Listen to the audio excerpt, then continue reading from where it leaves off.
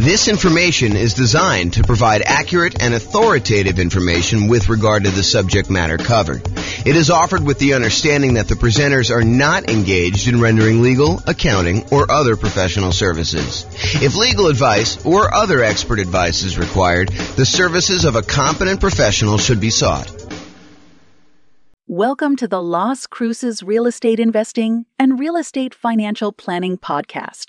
Learn all about investing in real estate in Las Cruces, New Mexico, with a combination of real estate financial planning and modeling with numbers specific to Las Cruces, plus syndicated, more generalized recordings of live and pre-recorded real estate investing classes, not all of them specific to Las Cruces. Be sure to stay tuned after the podcast for a message from our sponsors. So house hacking real estate investing strategy. I'm James Orr. Here are the strategies that we covered a few classes ago. We did a whole class on real estate investing strategies, and I kind of walked you through an overview of all the different strategies in that class. And then my intention was to give you a big picture in 1 2-hour class and then dive deep with both a qualitative deep dive and then also a quantitative deep dive of like how these function toward you achieving financial independence. So you'll see numbers tonight on house hacking and some of the other ones we just did so you can see the comparison. So here's the overview of the strategies. The primary strategies I intend to cover in the classes and the podcast and everything else are these three: the buy and hold, which includes short-term rentals and vacation rentals, the nomad strategies and all the variations like nomad by proxy, nomad with house hacking, which we'll talk a lot about tonight, nomad to short-term rental, vacation rentals, nomad with lease option exits, and the ultimate real estate agent retirement plan. So all the nomad ones are part of that group, and then house hacking. So the third one, this is the final in the triad or trilogy for the primary strategies that we're going to be focusing on. So those are the three. Then we've got the whole group of these secondary strategies, which there's probably a lot of podcasts or a lot of people that kind of teach this, but it is not the primary focus of what I intend to cover in the podcast and the classes. So I'll tend to focus more on the three primary: buy and hold, nomad, and house hacking, and the variations of those. But there's other strategies too, which I will teach classes on just to kind of be a completionist.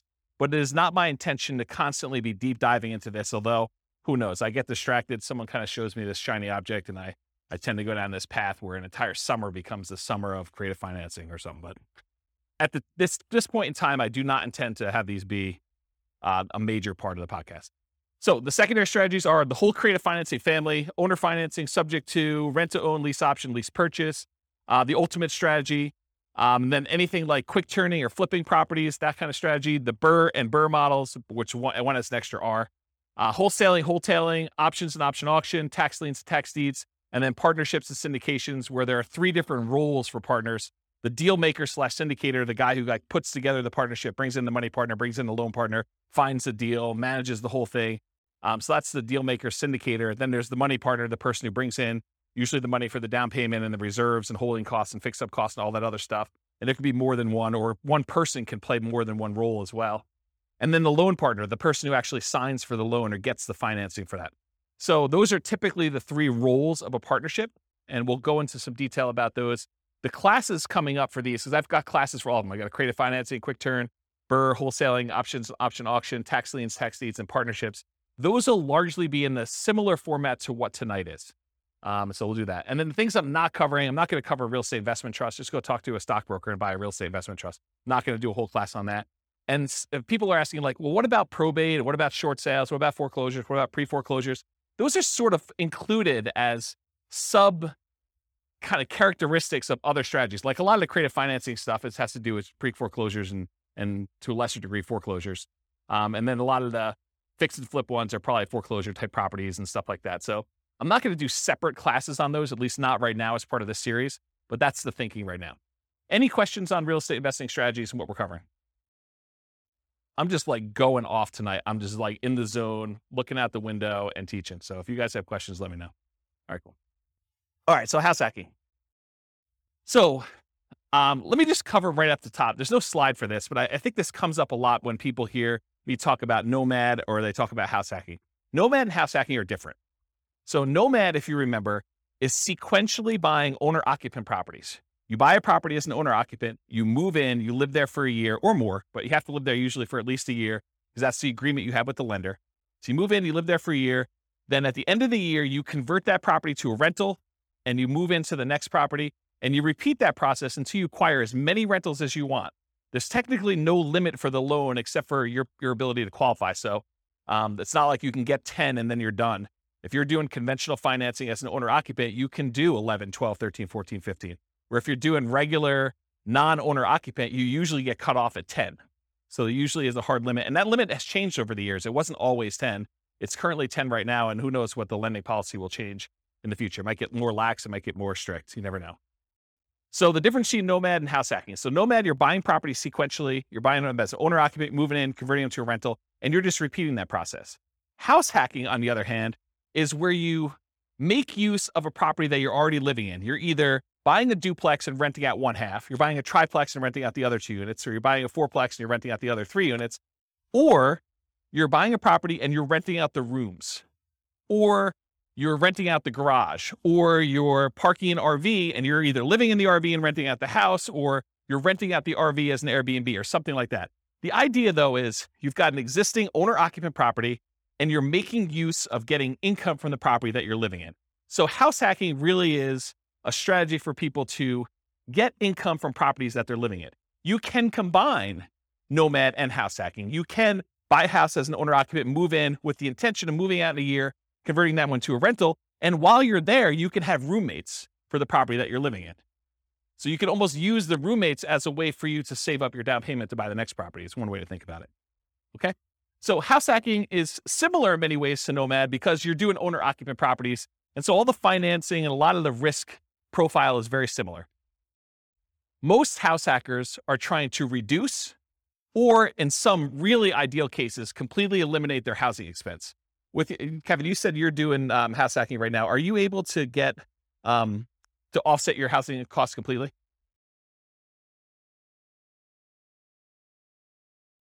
Okay, so Kevin said that he's able to, in Northern Colorado at least, completely subsidize his housing expense with roommates via house hacking. So he's combining house hacking and Nomad at the same time, but you're doing the house hacking, you're able to basically live for free, or very close to it. I think you said you were up 100 last year and you're down 100 this year. So your actual cost out of pocket now is $100 to live. Yeah, so that's amazing. So most house hackers are trying to reduce or completely eliminate their housing expense. Mathematically, though, if you really step back and you think about it, you just kind of think about like this whole thing is a big black box with numbers in and numbers out. House hacking looks almost identical to getting a side hustle, right? You could, instead of renting out a room for $700, you could just get a side hustle for $700. It looks the same. And then you don't have someone living in your house. But the nice thing about house hacking is if you've got extra space in your house and you're willing to put up with a lot of the inconveniences of having people there, there's some pluses, but I think a lot of people think that there's some inconveniences with it. But if you're willing to do that, you don't have to go get the side hustle and do the extra work. So you don't have to go out and put in hours in order to trade for that. And you can actually get some extra income from doing it. So when we do the modeling, though, in the Real Estate Financial Planner software, I model it like a side hustle. So all I basically say is during the period that you're house hacking, you tell me I've got 1 roommate, 2 roommates, 3 roommates, whatever it is. And I take the roommate rate and I say you've got an extra income source. So it's an extra job in there that brings in whatever it is, $650 a month or $1,300 a month. And so mathematically, it just appears as though you have extra income on the owner-occupant property. You've got all your normal expenses on the property you have, but then you're getting a rebate on that from the extra income source. Does that make sense? Okay. Let's see. So usually house hackers, by trying to reduce or completely eliminate their housing expense, it allows them to, one of two things. Number one, it allows them to afford a more expensive asset than they might otherwise can or want to support. So it could be, they buy a duplex, which is more expensive than they normally want to buy as a house, but because they're house hacking one of the units, they can afford to do that. And the big benefit of doing it that way is instead of buying whatever the price of houses are in your market, $400,000 single family home, maybe you go buy a $700,000 duplex where you're going to rent out one half of it, and your rent from the other unit helps to support it so that for you, it looks like you're buying less than a $700,000 property because maybe you couldn't qualify without that rent coming in from that one half. Or you go buy a fourplex, which is almost 4 times as much. So then you have this larger asset base that's being paid down with debt, and it's appreciating if your market's going up. And so you're getting the benefit of owning a larger asset when you do it that way. So that's one of the reasons why someone might do it. Or they can get the rent coming in from their property. Like let's say you're renting out a couple bedrooms, you could take that extra income and instead of buying a larger house than you can afford, Now you can take that extra income and you can use it to invest in something else. You could use it to save up for a down payment on the next property you're going to buy, or you could use it to buy stocks or bonds or commodities or Dogecoin or whatever you want to do in order to take that extra money and invest in something. All right, did I cover everything I had on there? Oh, I do need to say this. So just because house hacking does allow you to buy these larger assets like a fourplex or something, you still need to qualify for the loan. So you can't just go out there and say, oh, I'm going to go buy a $5 million house and try to rent out the rooms. You need to qualify for the $5 million house to do that. And the benefit of doing like a duplex, triplex, or fourplex is that most of those are going to come where they're rented, or at least they've got the likelihood that you're going to get rent on them. And those rents could be used to help you qualify for the property when you're doing your acquisition. It is much harder to qualify with the roommate thing. Although if you have roommates that you are in your current property, your lender will oftentimes allow you, if you're going to take those roommates with you, to continue to use those as part of your qualification process. So be aware that that is also a possibility too. Okay. Any questions on this? We good? All right, cool. Exceptions. So tonight I'm going to go over a whole bunch of things in your handouts. You guys got this real estate investing strategy profile thing. So you'll be using this to kind of characterize the house hacking strategy. And you may be saying, James, you described this thing as whatever it is, but really, can't you do this? And the answer is yes.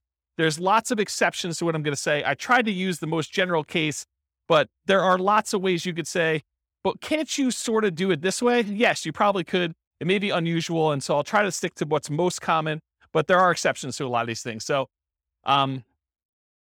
beware, just because you don't think there's a chance that X can happen doesn't mean it won't happen.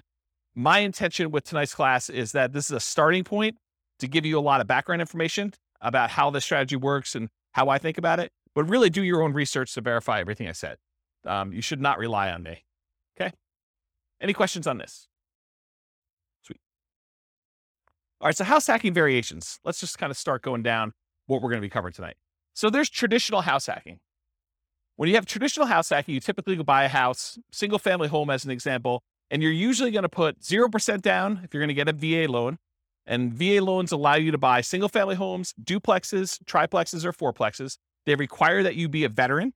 So you have to have served in the military and have veteran benefits, VA benefits. And you could use that up to a certain limit. You're not limited to just one. You're limited to the actual the benefit you have from the VA. So you could possibly use your VA benefit for more than one house if you happen to be in an area and to find a property that's inexpensive enough. Or if you sell your VA property, then you could reuse your benefits, although it's a little bit more expensive to use them on a second time. So VA is usually a specific loan program that you have to be a veteran to get. It's a nothing down loan program. Instead of having PMI, private mortgage insurance, which private mortgage insurance is an insurance that the lender requires you get when they make you a loan where you put less than 20% down. It protects them in case you default. So they basically said, hey, listen, if I'm going to let you put 5% down on a property, then I want to make sure that you pay a third party insurance in case you default as the buyer on the property. I want to be protected. Okay. So in those cases, PMI protects the lender. With VA though, there is no actual PMI with VA. Instead, they charge an upfront funding fee. And you could choose to pay your PMI as one lump sum upfront fee, but VA is a special case where the Veterans Administration actually charges you an upfront funding fee, which is part of their insurance that they use in order to make good on any loans that go bad when the VA guarantees it with the banks, the local banks that are doing it. So if you're going to go buy property, you could do 0% down for VA, and that's one of the two loans that you can do for multifamily. So if you're not a veteran, you're going to have to do this other one if you want to buy a duplex, triplex, or fourplex. But basically 0% down is the VA loan, or you could do a 3% down conventional loan. And these loans are all on your sheet here. What does the top of the sheet say? Loan type mortgage insurance comparison. So there's a little spreadsheet here that shows you all the different loan types if you got that handout, and it shows you all the different ones. You can follow along on that one if you want to take any notes. So 3% down is another conventional loan program. It requires PMI for doing that. And there's two different options that I have on there, although there's a third lump sum upfront fee. You can either pay it monthly, the PMI, or you can choose to have the lender pay it for you on your behalf, and you are voluntarily taking at a higher interest rate instead. So think of it this way. You guys know that if you wanted to go get a loan, you could tell the lender, hey, listen, what are the rates today? And they tell you 5.5%. You say, well, what if I wanted to pay you? Could I buy down my interest rate? And they say, yeah, you could pay us 2 points, whatever 2 points are in the loan, and we will allow you to have 5.375 instead of 5.5. So you could buy down the interest rate like that. Well, what most people don't realize is it works in the other direction too. You could say to the lender, look, interest rates right now, if I'm not paying any points, is 5.5. What if you actually raise the rate voluntarily to 5.625, take a voluntarily higher interest rate on the loan? The lender would then give you a credit back, which could then cover some of your closing costs, not your down payment. You always need to have that 5% down or 3% down or 3.5% down, that you can never get rid of the down payment portion of it. But some of your closing costs, the lender can contribute. So it could pay things like title insurance or your prepaids on, your insurance or things of that nature. So it can pay some of those things in advance as part of your prepaids, as part of the closing costs. So you effectively end up coming to closing with less money by voluntarily taking a higher interest rate, which means your payment's going to be higher. Okay, so that's one option. Okay, so getting back to this, so there's usually different down payments. 3% down is one of the conventional loans. There's really 3 types of ways to pay PMI: lump sum upfront, which I don't have on that sheet. There's lender paid, and I show you the difference of the interest rates between lender paid, or you can pay it monthly. And you can do that until usually the loan gets to an 80% loan to value. And then at that point, it usually drops off, except with FHA. FHA, the PMI never drops off. Okay. So the next loan is that 3.5% FHA. So 3.5 FHA financing. There is both an upfront fee and also monthly PMI for FHA, and the PMI on FHA never goes away. So it's there for the life of the loan. Not even when you get down below 80% loan to value, the PMI doesn't go away at all. The benefit of using FHA, though, is with FHA loans, you could buy duplexes, triplexes, or fourplexes with 3.5% down. You have to owner occupy one of the units. These are all owner occupant loan programs. Okay. So you can buy single family homes, duplexes, triplexes, or fourplexes with FHA, all for 3.5% down, or 5% down. There's a 5% down conventional loan program. Again, it's the same PMI options as a 3% down conventional program. You don't need any special, veteran benefits or anything to get those. And that's typically what most clients are using to do Nomad. They're using 5% down. Okay. So traditional house hacking, down payments are usually going to be 0, 3, 3.5% for FHA, or 5. And the 0% down is usually VA. And so if you're doing multifamily, it's going to usually be the 0 if you've got VA benefits, or 3.5 if you're doing FHA. In traditional house hacking, it could be single family home with roommates, including what I call non-conforming duplexes, triplexes, and fourplexes. What's a non-conforming duplex, triplex, or fourplex? Anyone have an idea? So an example would be a walkout basement. So in other words, you have a part of your unit that's technically not a duplex. It's not listed in public records as a duplex, but it's sort of set up where it feels a lot like a duplex, where you can have a completely separate living area, like a basement that has a walkout where they can come and go as they please through the back door. Maybe you set up a kitchen unit down there against, a lot of times against regulations of the county or the city that you're living in. Or maybe you just have like a kitchen set up, but no stove. You have like a little mini fridge and a little mini bar sink area. And they use like a little hot plate in order to cook their meals. So it's not technically a duplex, triplex, or a fourplex. It's not listed in public record as that. It's not zoned for that, but you're sort of using it like that.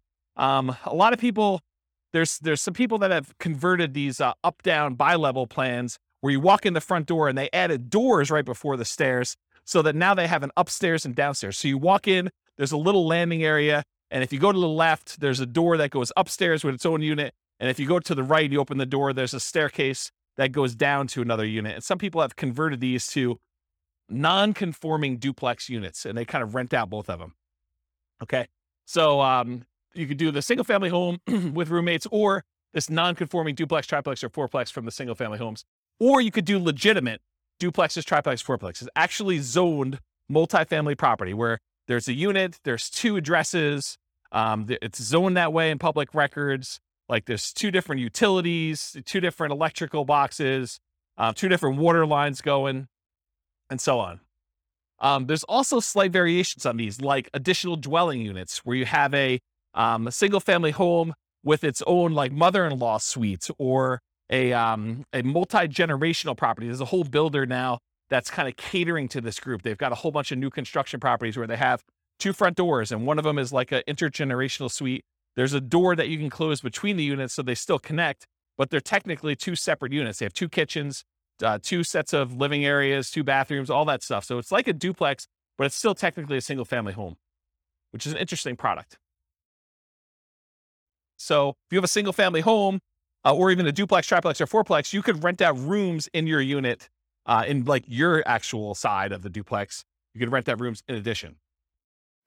It is harder to buy more than one duplex, triplex, or fourplex. So if you were thinking, oh, James, I'm going to combine this house hacking thing you had with Nomad, and instead of buying single family homes every type of property, I'm going to buy fourplexes. So I'm going to buy 10 fourplexes, and I'm going to do that strategy. What's the challenge with that? Why can't you go buy 10 fourplexes easily?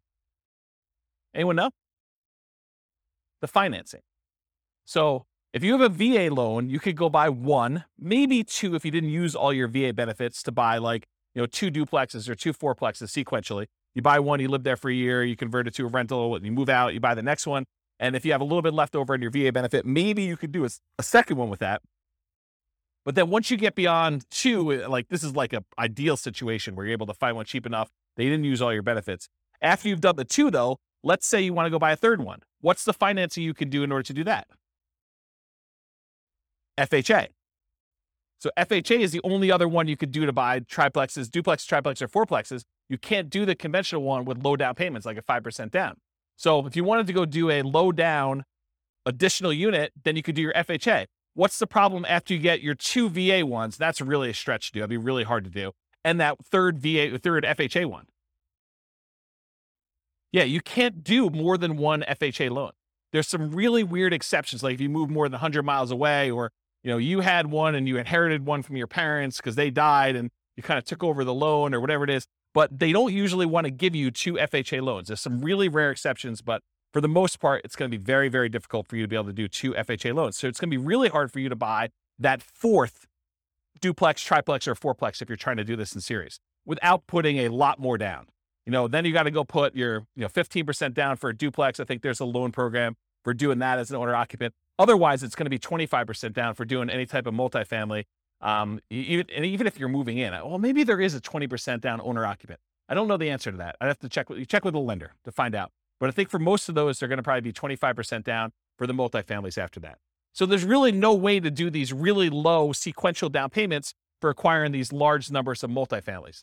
Primarily, you're going to be doing 1, maybe 2 if you're lucky. If you happen to be a VA, a veteran, and you can get a VA loan for 1, or maybe you met your spouse in the military, you get 1, your spouse gets the next one. Maybe you're able to squeeze out a third one because one of you didn't use all your benefits, and then you go to the FHA for her, you do the FHA for him. Maybe you can get to that. But you're talking about like the stars having to align and it being like perfect. The chance of you doing it is really, really, really hard. So a lot of times we'll just say, we're going to stick to single family homes. So you could do as many of those as you want. You buy 5% down every year for as long as you want to go. Okay. So that's why we typically don't do these multiple multifamily properties in a row. All right. So that brings us to our next variation of house hacking, Nomad with house hacking.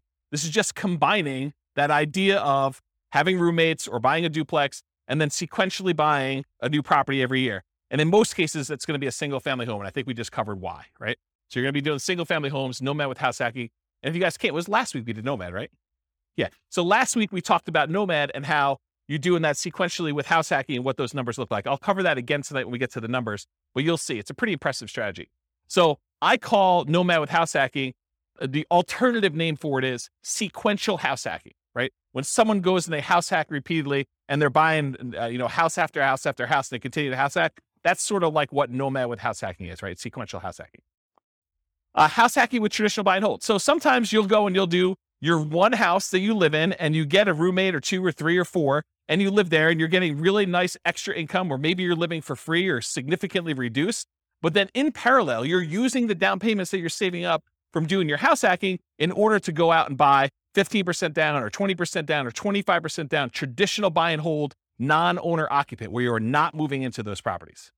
Does that make sense? So this is like you go and you get yourself living for free so that you can build up these down payments really quickly. And then you're acquiring 20% down or 25% down or 15% down with PMI, or like non-owner occupant properties as quickly as possible in parallel. So that's house hacking with traditional buy and hold.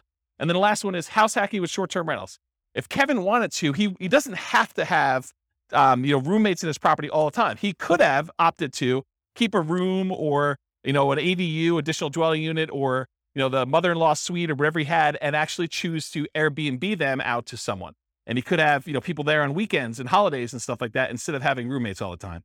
And the economics are you typically get higher rates than you get for having just long-term roommates, but there's more work involved and more upkeep, and you tend to have a little bit nicer property in some cases. Not saying Kevin's is not nice, but like that's how it typically is for Airbnb. Although there's lots of variations from what I imagine. So, okay.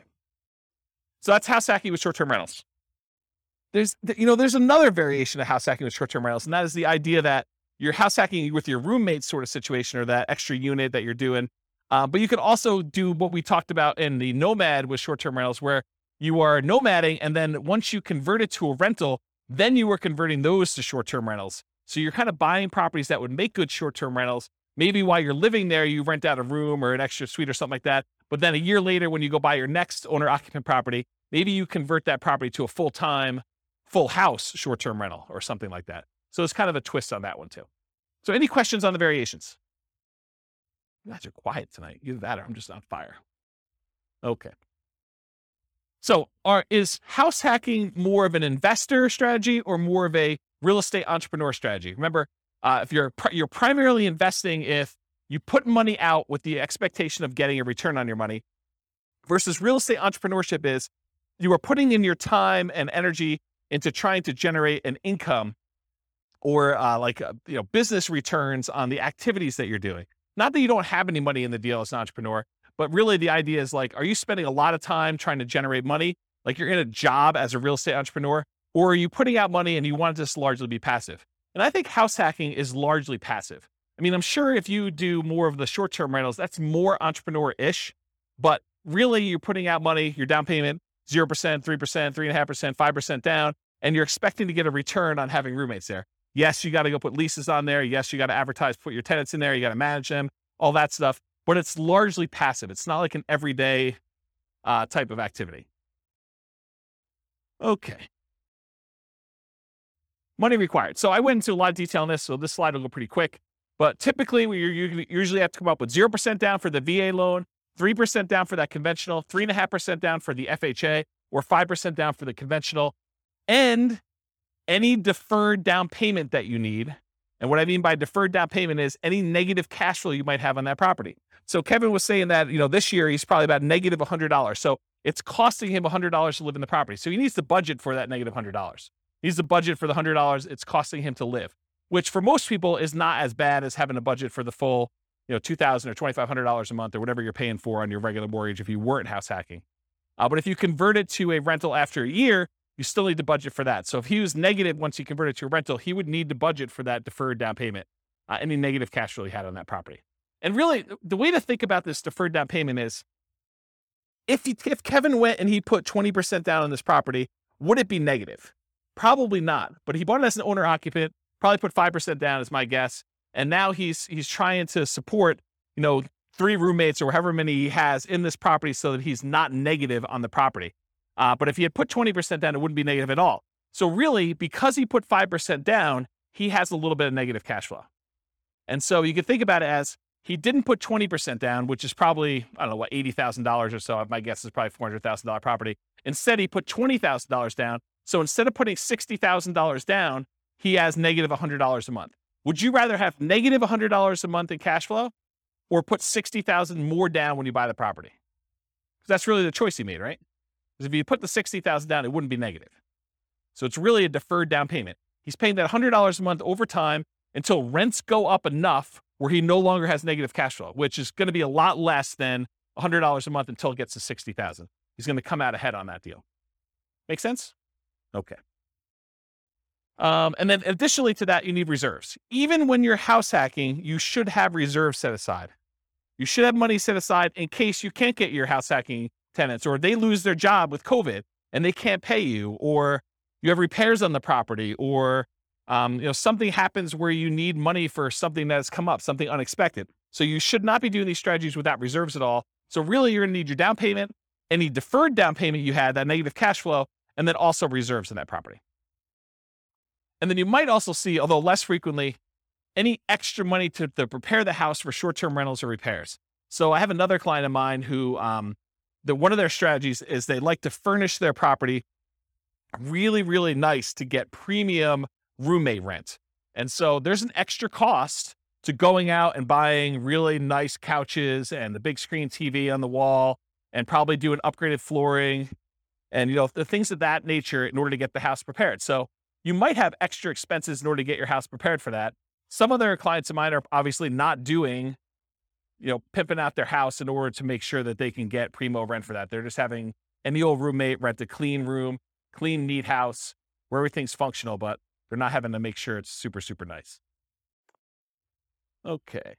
And then in some rare cases, you probably will put more down, or you may buy the house cash. So you can do house hacking where you don't get these low down financing. It's not a requirement of the house hacking strategy that you buy it with little or nothing down. But in most cases, most of the people that I know doing it are trying to minimize how much they have into the deal, and they're buying properties with 5% down, and then they're usually doing it sequentially where they're buying more than one. Any questions on this? So credit required, the same as Nomad. You're buying owner-occupant properties. So really, it's most common to qualify for those traditional owner-occupant financing things, that conventional financing, the FHA, the VA loans. You must move into the property or you're committing loan fraud. You cannot fix my strategy and tell the lender, yes, wink, wink, I'm going to move into the property, but give me the owner-occupant rate, the 3.5% down rate or the 5% down rate. But technically, I'm not going to move in. I'm going to say I'm going to move in because that's my intention. The lender will say you have to intend to move in, right? That's what they'll tell you. And then you'll be like, well, I intend to move in until I close, and then I'm not going to move in. But I intended to this whole time. Yeah, that's loan fraud. And you'll go to prison for that. So it's not worth it to try to sneak in system. Listen, the lender is willing to partner with you and loan you 95% of the purchase price to do this strategy over and over again. Why would you want to screw your partner like that? Right? I mean, he basically said to you, or the lender basically says to you, hey, I'll loan you up to 100% for VA loans, 95% if we're doing 5% now conventional, and I'll do it for you 10 times in a row. But you're like, no. I want to screw you on the first deal. I'm going to tell you I'm going to move in, then I'm not going to do it. Yeah, that's not a good idea, guys. That's just not a good strategy. All right, so the reason why you have to move in is because you sign a piece of paper, an agreement with the lender at your closing that says you are required to move in, usually within 60 days, and you have to stay there for a year, at least a year. Okay. Now, can you, with extenuating circumstances, do it shorter than a year? Sure. Yeah. If you happen to be living in a property, then you get married 6 months into it, or you lose your job and you got to relocate, or you get a job transfer. Sure. You can move out before a year. That's not what we're talking about here. What we're talking about is violating the spirit of the agreement where you say, wink, wink, I'm moving in, and then you don't move in. And in case you're wondering, James, but how will they find out? I mean, come on. I mean, they're not going to come around and knock on the door and check to see if I live there, are they? Yes, they will. At 6 a.m., according to one person in the room. So yes, they do come and they verify that you are living in the property. They spot check it. It's not like every single one's going to do it, but they will do that. Okay. So typical credit score needed for doing these loans is all on that worksheet I gave you, the loan one. There's a list for credit score, minimum credit score in there. The typical credit score for most of these programs is 620.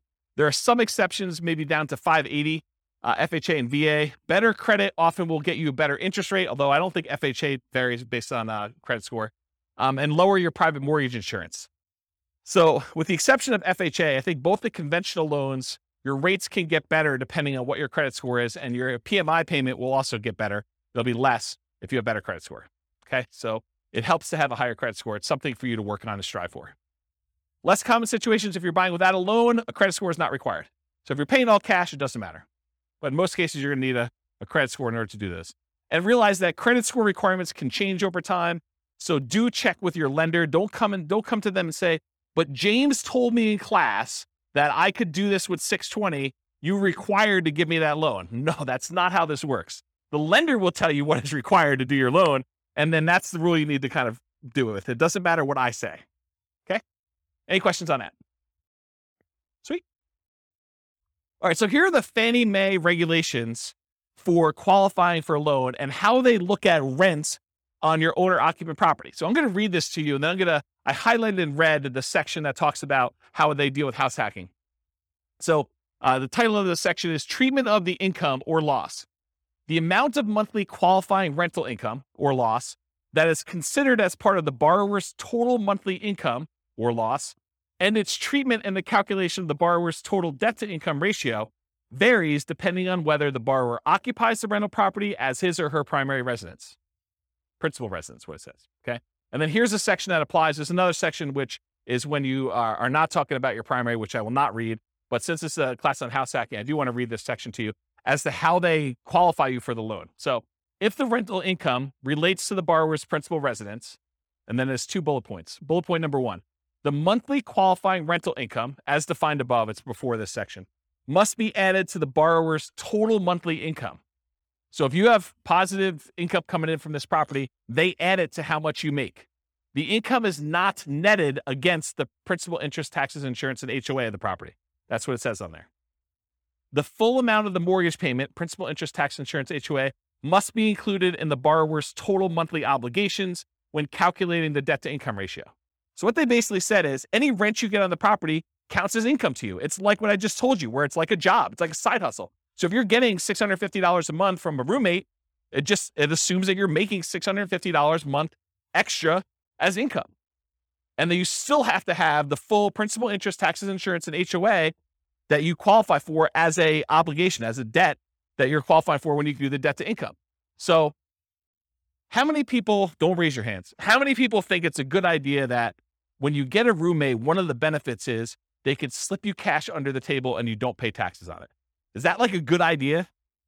No, it is not a good idea, okay? You want to report it on your tax return. You want to show a history of getting roommate rent so that when you go qualify for the loan, it just shows up on your tax return and then your lender can use it to qualify you. You don't want to go and think short term and think, oh, I'm going to save myself a couple dollars and I'm going to not pay taxes on this income I've got from my tenant. No. You want to pay taxes on it and you want to get the depreciation benefit of having a roommate there so you can depreciate part of the property anyway. So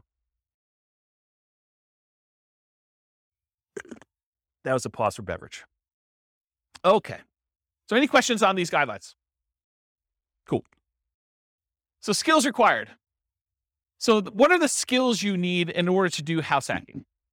You need to be able to analyze deals, which we'll talk about here in a second, but use that the world's greatest real estate deal analysis spreadsheet in order to do the deal analysis. You need to be able to find deals that would work for house hacking. You know, what we might call cash flowing deals, although the kind of criteria you have if you're going to use it exclusively as like a roommate place or exclusively as a duplex, triplex, fourplex, and you're going to plan on living in one of the units forever is a little bit different than the criteria you might use as if you were thinking you're going to nomad out of this thing in a year and you wanted to convert it as a rental, right? So you need to find cash flowing deals or whatever the equivalent of that type of deal that makes sense for you as a house hacker. You need to get good at acquisition financing, know about VA loans, know about FHA loans, know about the conventional loans for owner occupants and how those work, how the numbers, how they qualify you, how debt to income is calculated, or talk to a lender and make sure that you understand how you are qualified or are not qualified and what you need to do in order to become qualified.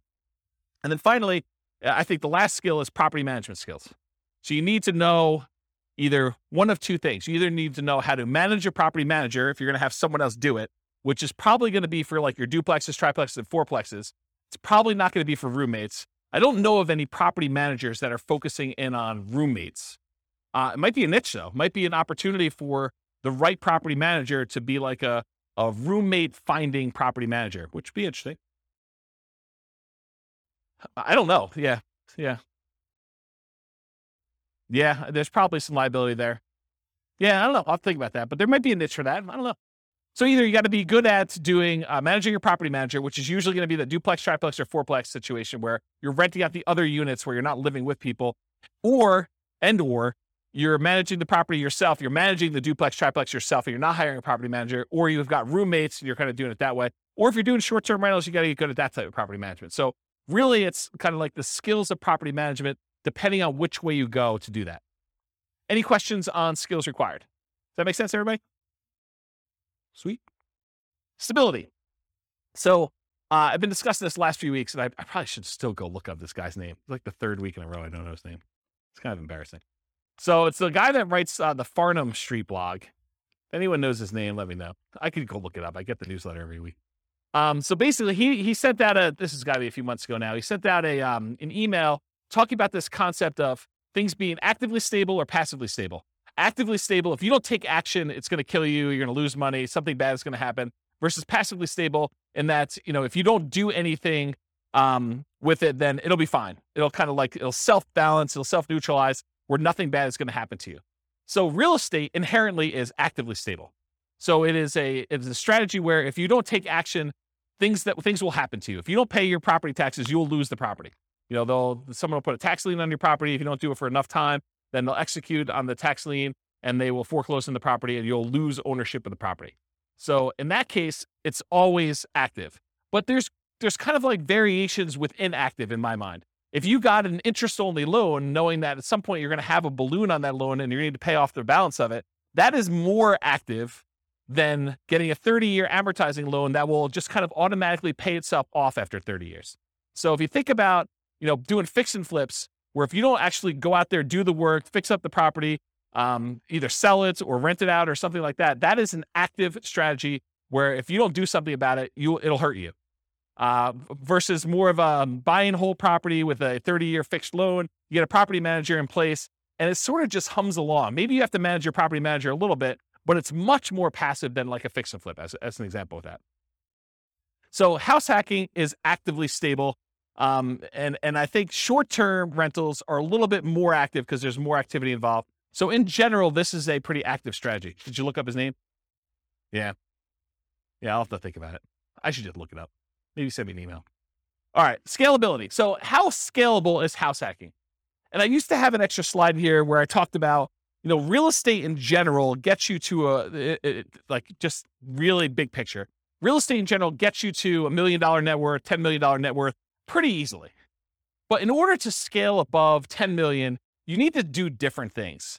You need to be thinking differently. You need to be buying different types of investments. And even beyond that, it's much, much harder to do real estate to a, much larger scale than, 10 million as an example. And 10 million is relatively arbitrary. It's not like an exact number. So how scalable is house hacking? Is it something that's going to get you to 10 million? And the answer is probably not, right? I think house hacking could get you to that kind of 1 million to maybe pushing 10 million if you're doing more sequential stuff. But house hacking just one property where you get roommates, that's really not going to get you to these big numbers. So it's not super scalable in that way, unless you're starting to kind of combine it with some type of sequential buying, like a nomad strategy where you're buying one every year and you're trying to do that. And then maybe you're converting those, you're kind of selling them off after a period of time and converting that into larger multifamily properties. And you're really leveraging up as you go. That's more of a scalable strategy. So house hacking is often limited to one per new property per year. And as soon as you're repeating the process as a nomad with house hacking, I think I talked about that, like if you're going to do that. And then from that perspective, it's hard to scale because you're only able to do one a year. If you had an unlimited amount of money and you were buying properties where you're not moving in, you could buy 10 a year. But with house hacking, you got to buy one per year. And that's one of the reasons it's not super scalable. It could increase speed with short-term rentals where you could buy a second home with 10% down in parallel every year. You could also do it where you're buying traditional 15% down, non-owner occupant, 20% down, or 25% down, non-owner occupant in parallel as well. But from another perspective, it actually is more scalable because it requires less down payment. Instead of having to come up with 20% down, you can come up with 5% down. So from a down payment perspective, it seems like it actually encourages scalability because you can acquire more properties with less down payment. So in that way, it's more scalable. But in general, I think it's one of the slower strategies at first, although it does help you also build up down payment. So I don't know, there's that to be said. Any questions on scalability? Cool. Risk exposure. So overall, I think house hacking is medium risk, is considered a medium risk type of investment. And for the last 3 classes or so, buy and hold, Nomad, and house hacking, I've told you that all three of those are pretty much medium risk. So you're like, is everything medium risk? No. And we're going to find out. There are other strategies we're going to cover in future classes that I think are different risk levels. But for the last three, they all kind of have very similar characteristics because they all include these risks. Although house hacking and Nomad probably have an additional risk, which is this first one, amplified returns. When you put a little amount down, the returns you get are amplified. If you have $100 a month cash flow and you only put $0 down, that seems like an infinite return, although it's really, really hard to get an actual infinite return without reserves and other stuff like that. So, but the idea is that you have amplified returns. So a positive $100 seems like an infinitely positive return. But if you have negative $50, that is also negatively infinite. So it's amplified in those directions depending on what you do. Whereas if you put 20% down or 25% down and you have a slight increase or slight decrease in rent, or you have a repair, because you have so much more invested, those returns get muted. They get softened a lot more. And so they're not as radical in either direction. So it can go both ways for these amplified returns from the small down payments. In addition, another risk is the increased likelihood of negative cash flow or deferred down payments with these small down payments you're making. So by putting 0% down or 5% down, you have a much greater probability of having some negative cash flow on a property or deferred down payment. If you had put 20% down or 25% down, the chance of you having negative cash flow would be much, much lower. Okay. You could have the risk of your price declining during ownership. Property values do not go up, even though Kevin says they always go up. Rents can go down during your ownership. Property values can go up, property values can go down, rents can go up, rents can go down. If this is the first time you're hearing about that, don't be surprised. I think a lot of folks, especially the last decade or so, rents have gone nothing but up. Rents can go down. So can prices. Your credit is at risk. If something bad happens to you and you're no longer able to make that mortgage payment or manage that property, there's a chance that you could have a foreclosure, and that could mean an impact to your credit report. And so your credit is at risk by doing that. And then you have all the typical tenant and property management risks, slip and fall, being accused of violating fair housing laws, all those types of things. You have all those risks when you do house hacking as well. You could argue that there's slightly more risk with short-term rentals, vacation rentals, but I think that is offset by the higher income you get from vacation rentals. So I wouldn't consider that a significant extra risk. Although you do have a slightly different additional risk that you with short-term rentals than you do with, year-long leases type things. And that is that there are a lot of municipalities, cities, counties, HOAs that are coming in and cracking down on short-term rentals. And they're saying, hey, we are not allowing short-term rentals anymore. So I think there is an additional risk that you could see your short-term rental go from something that you were able to operate to something you are no longer able to operate because your HOA or your city or your county came in with additional, more restrictive rules and limited your ability to do that. Does that make sense? Okay. Also, insurance companies. I've heard some insurance companies are not allowing short-term rentals. You need to go get a specialized insurance company to do this. Okay, so profit speed. How quickly do you make money, and what size or magnitude of money do you make at one interval? So with house hacking, you typically can start seeing a profit immediately. That's one of the differences between house hacking and Nomad. Is Nomad, you buy a house, you live there for a year, and unless you're house hacking while you're nomading, you're not getting income on that property for a year. You got to support that property until you go and convert it to a rental. That's potentially problematic if you need income right away. With house hacking, you move in, you can get roommates right away. Of the people that had roommates in this thing, how many have moved in like that day had roommates? Yeah, so like 3 people in the room already had roommates when they moved into their property. So you could be earning money like that instant. In fact, you probably got down payments, security deposits, and everything in advance. So you probably got those up front. So with house hacking, you typically start seeing profit right away. Rents and security deposits are typically paid in advance. Short-term rentals while you're still living in the property may increase your cash flow. It's not common with roommates, but using a property manager can slightly delay your time to receiving cash flow. There's usually a delay between when they collect it and when they pay out to you. So I've talked about this in other classes. I'll give you the really short version rundown of this, but this is the return on investment quadrants. So on the left-hand side are cash later quadrants. That's appreciation and debt pay down. Those are the things you get later on when the property value goes up over a number of years. You pay down a loan over a number of years. Your amount of equity you have has usually gone up over that time. So this is usually money that you see over time. And then the now stuff, cash flow and tax benefits. So if you're getting rent from your roommates, that's the money you tend to see right away. And then the tax benefits, which is usually depreciation. You usually see that either in your paychecks because you went and you increased your exemptions, or at the end of the tax year when you get a larger amount back in your refund, or you had to pay in less of the amount that you owed. Kind of that's how that works. So those are kind of how the quadrants work. The ones on top, appreciation and cash flow, those are speculative. You're kind of like market dependent. You're relying on things to go your way, like property values going up or rents kind of remaining where they are or rents going up. And the ones on the bottom, debt pay down and tax benefits, those are sort of like the base of the pyramid where contractually you get debt pay down no matter what the market does. If you get a 30-year loan, you're paying down a certain amount of debt with every mortgage payment, whether you like it or not. Okay, that's what the debt pay down portion is. And then tax benefits, unless the tax law changes, you're getting depreciation for 27 and a half years, whether you like it or not. Okay, so those are the two kind of like baseline ones that are not market dependent. They're less speculative. They're only speculative if you stop making your mortgage payment, or in tax benefits wise, if the tax law changes and you're no longer able to take depreciation. Okay, so we talked about that. Any questions on profit speed and profit size? Oh, I'll comment on size. So the interesting thing about house hacking is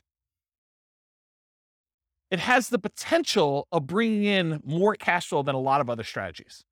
Because if you think about renting something by the room, that is one of the strategies listed on how to improve cash flow. It tends to be a higher cash flowing thing. Like if Kevin were to move out of this property and he were to actually charge rent for his position there, he probably could get more rent than if he just converted it to a regular straight up year-long lease. He'd have 5 different roommates or however many he has. I don't know exactly how many he has, but he might have 5 different roommates in there. One that was his position before, and these 4 other ones are all renting rooms, and he's collecting a much higher dollar amount. So from a perspective of like magnitude, the cash flow quadrant in this kind of like return on investment quadrant thing here would be typically larger than it would be in other strategies, more so than a lot of other strategies. Maybe not short-term rentals. Maybe short-term rentals is a little bit higher.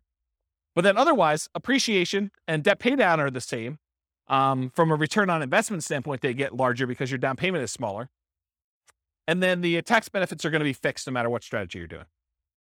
Although if you're putting less down from a return on investment characteristic, that tends to be a little bit higher because you're putting a smaller amount down and the amount you're getting is fixed. It's based on the price of the property. Any questions on profit speed? All right, cool. Finding deals. How do you find house hacks? How do you go find a duplex or triplex or fourplex or, a room with, a house with additional dwelling unit or mother-in-law quarter? How do you find those? Patience. Yeah, they are harder to find around here. That's true. Although Greeley's got a lot of duplex, triplex, fourplex. Not as much Fort Collins or Level. So the most common methods for finding these, multiple listing service, that's where the overwhelming majority of them are going to show up. In addition to that, you could do for sale by owner. And for sale by owner really breaks down into 2 groups. There's the actively marketed for sale by owners that are going out there, they're listing their property on Zillow, they're putting a yard sign up, they're doing things in order to encourage people to find their property. And then you've got all the hidden for sale by owners. And those you got to find by doing marketing. These are the people that maybe they don't know they're going to sell, or maybe they haven't told anyone they're going to sell, but they want to sell, or they'd be open to selling. Okay. And so those are all the hidden ones. You usually find those by either marketing or networking. In addition to that, can you go find, the rogue duplex or single family home with a mother-in-law suite or something like that from a wholesaler? Can you do that? Yeah, I think that comes up, but I think that's more of a secondary, more unusual strategy for you to find these types of properties. Any questions on finding house hack deals? We got one more slide on finding stuff. So when you're looking inside the MLS, you could definitely set up searches for show me all the duplexes, show me all the triplexes, show me all the fourplexes. That's pretty easy. But then there's a bunch of keywords that I think will be helpful for you if you're searching to try to find house hacking type properties.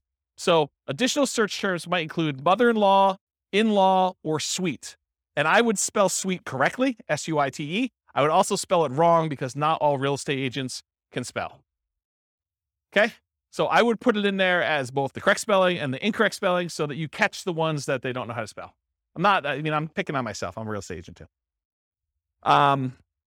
So I think you search for words like that. You could also search for the term separate entrance, because I think that would also be a key. And you're going to do these searches and there are going to be false positives that come up, right? You're going to be like, It'll say something like, stay away from the mother-in-law with this amazing spacious house in the mountains, right? And so it has nothing to do with the mother-in-law suite. They just happen to use the mother-in-law, and that's not really a property you necessarily want to use as a house hack.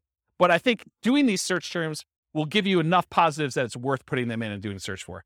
So mother-in-law, in-law, suite, those three terms. Separate entrance is another one. Kitchens, plural. If you do a regular search for kitchen, it's not going to help you. But kitchens, that usually implies that there's more than one, and that usually is a sign of a property that could be a good house hack for you. ADU stands for accessory dwelling unit or additional dwelling unit. The term accessory dwelling unit or multi-generation or multi-generational, those terms could help. Basement apartment, another term to search for. Garage apartment, maybe even just apartment.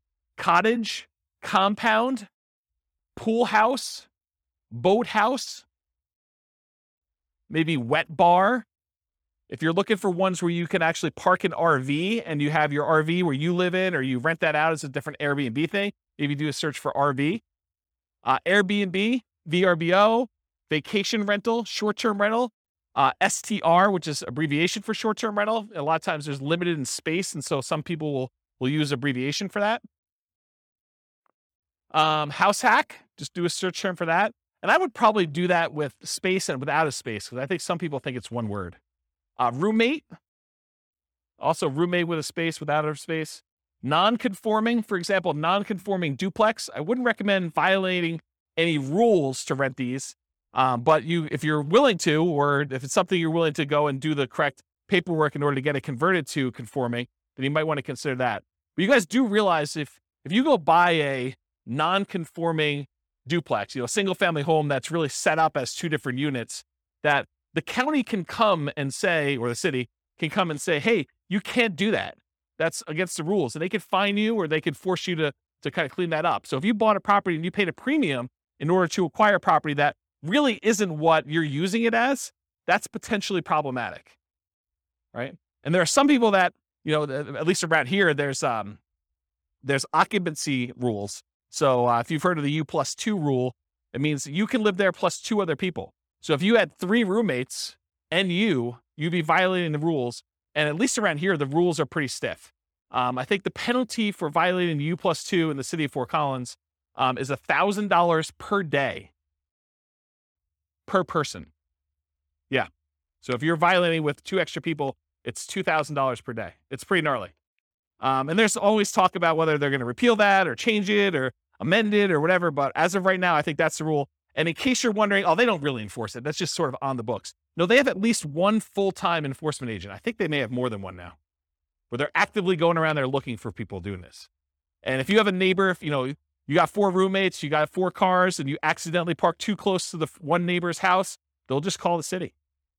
So you don't want to do that. And they're so serious about it, at least around here, they will make you sign a form when you buy the property and when you sell the property that you acknowledge that rule.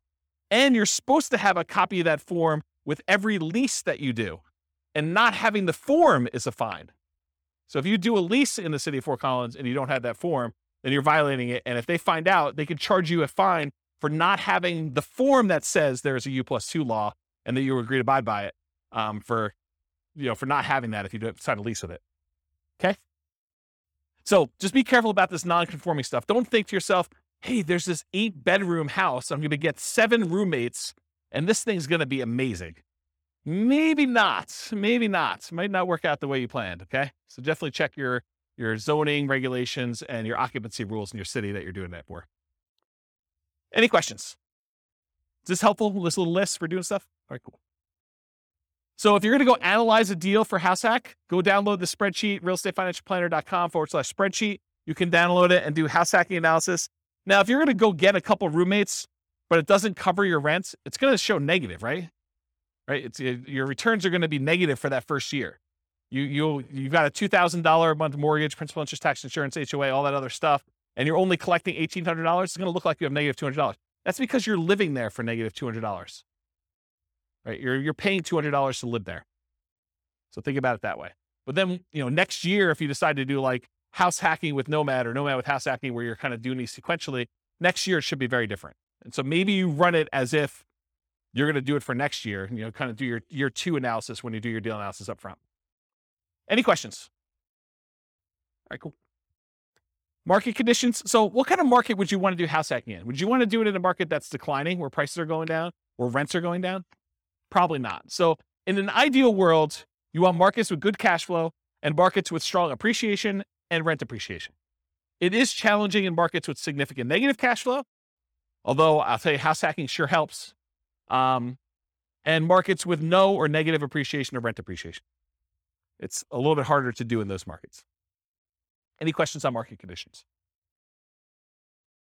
Accessibility, availability. In many markets, there are plentiful deals for you to select from the MLS. So it's really just selecting the best one, right? You get to look at a lot of them. You get to decide which one's going to make the most sense for you. In some markets, you're sifting and sorting, trying to find the best of the best, right? Like all the deals are positive 10% cash on cash, and you're trying to find the best 10% cash on cash deal, or one that's got a little bit better. Or maybe you're making trade-offs for location or for condition, or things that are like second and third tier. And in some markets, like our market, it's really, really, really hard to find properties that have positive cash flow right now, with where interest rates are, where prices are, where rents are. And so a lot of times that takes the front driver's seat, and then you're making secondary selections based on, location or something like that. You're like, look, this is the closest we have to not being significantly negative cash flow. So of the ones that are available in this part of town or this sub-city or whatever we're doing here, let's go pick the best location in this new construction neighborhood as an example. So it's sort of like that when you're in these markets like this. Okay. Interest rates may be a significant factor whether properties will cash flow or not. It's much harder to cash flow at 5.5% interest rates than it was at 3.0. Just much harder. Owner-occupant REITs can help over traditional buy and hold. So with traditional buy and hold, most of the time we're putting 15% down, 20% down, 25% down, and those are non-owner occupant rates. If you look on the spreadsheet here, it shows you the non-owner occupant rates are like, 6.625 versus 5.5 for the owner occupant 5% down. So pretty significant increase in rates when you do owner occupant versus non-owner occupant, at least right now. And that typically holds true over time, but rates vary every day. They can go all over the place. And then finally, verify that you can use the property with the number of roommates you expect and or as a short-term vacation rental before you buy. You don't want to go buy a property only to find out that you can only have one roommate or two roommates when you were expecting to get 4. That would be problematic for you. Okay? Any questions? Cool. Can you use your retirement account to do house hacking? Can you go get a self-directed 401k or self-directed IRA account and use the down payment, use your self-directed 401k or self-directed IRA in order to do down payments to buy like house hacking properties? Nope, it's self-dealing. So you're not able to do that. So not something you can do there. Okay, so let's get into the quantitative analysis. So most of the first half of the presentation or whatever it's been has been primarily going through like how the analysis, how the strategy kind of works. Like one of the characteristics of it, if you think about it from a whole bunch of different perspectives, that's how I think about it. Is like, so what is it from scalability? What is it from down payment? What is it from credit requirement? What skills are required? Now we're going to switch from more of this qualitative approach to numbers. Like how does it perform if you're trying to achieve financial independence? How quickly does it get you there? Especially compared to other strategies. Like if you've got one person in one situation and they're considering a wide range of different strategies, how does house hacking compare to doing Nomad, let's say, or doing buy and hold, or the other ones we get into the future, like doing creative financing or those? So tonight we're going to primarily focus in on the house hacking and how that performs numerically. So I will tell you that I'm going to go through a whole bunch of numbers here, but each one of these could literally be its own class. Like I could break down, house hacking with 2 roommates and spend an entire class going through the analysis of that and how risky it is and, what your net worth looks like there and what your, down payment and how quickly you acquire properties and what the characteristics of those properties are. I mean, we could really spend a lot of time going into detail. I chose to focus on months to financial independence. So how quickly you get to financial independence with my strategies, with all the strategies, so that I could sort of do a fast run through quantitative analysis on a bunch of different strategies rather than getting slowed down by looking at one really, really deeply. But I probably am going to do more full classes on individual strategies or sub-strategies and where we really dig into stuff so that you can understand the nuance. Because once you decide, hey, I want to do this nomad with house hacking, then you really want to know about that one. And it doesn't matter all these other variations as much anymore. Just that, hey, look, this one looks really, really good. Let me learn about that so I can implement it, right? So we'll eventually probably do full classes on those. I will point out it's naive to generalize these results. So these are the results with very, very specific assumptions.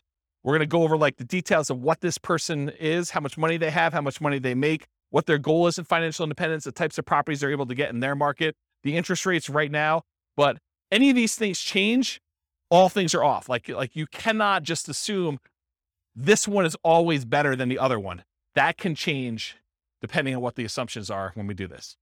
So we're primarily going to focus on house hacking, 5% down payment with PMI. I didn't do the 0% down. I didn't do 0, and then you go to 3.5, and then you go to 5, and you do 5s. I mean, this is why these could be like full day seminars for like this whole thing. I just said, let's stick with 5% down payment with PMI. It's the one that's on your sheet, conventional loan, monthly paid PMI, if you're kind of wondering. I could have done buying duplex, buying triplex, buying fourplex. I opted not to really dig deep into the duplex, triplex, and fourplex because you can't repeat it. So I could have done, you bought one duplex or one triplex or one fourplex, but there's so many variables in doing that.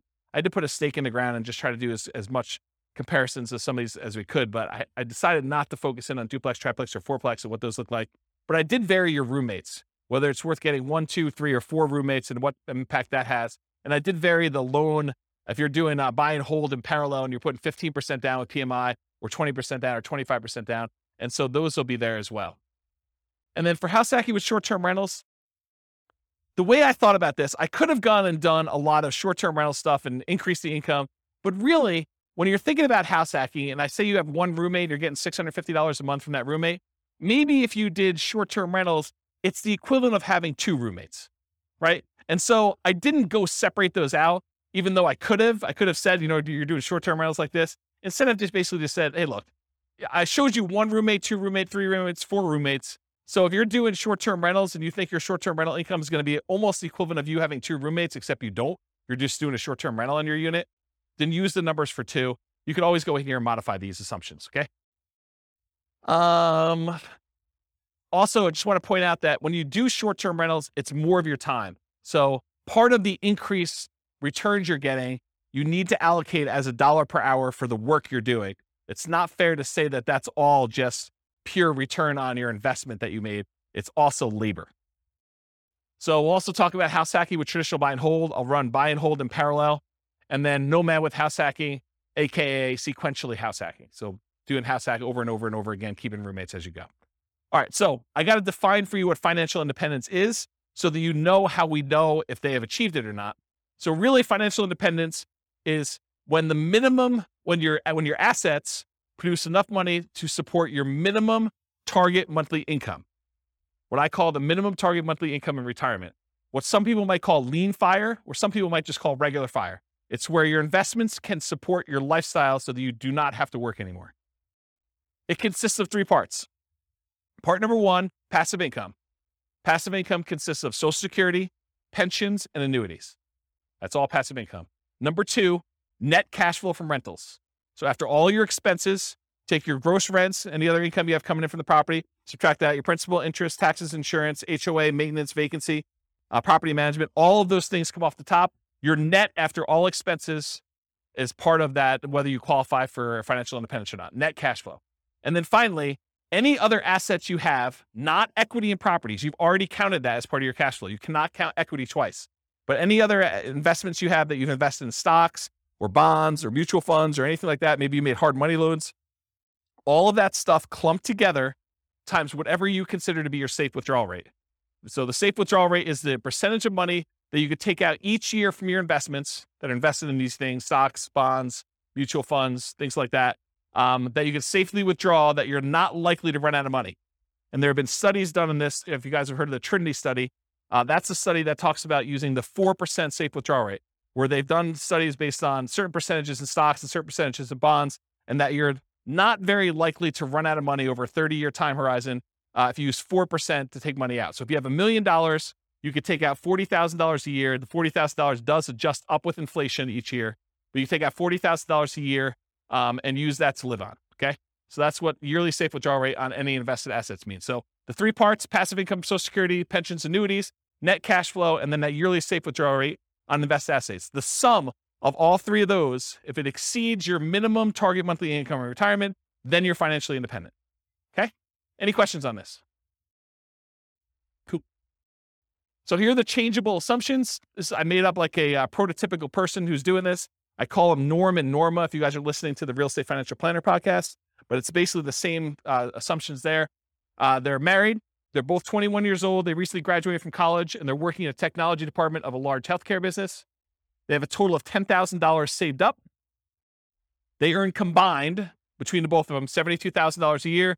That's $18 per hour times 2,000 hours, $36,000 a year each.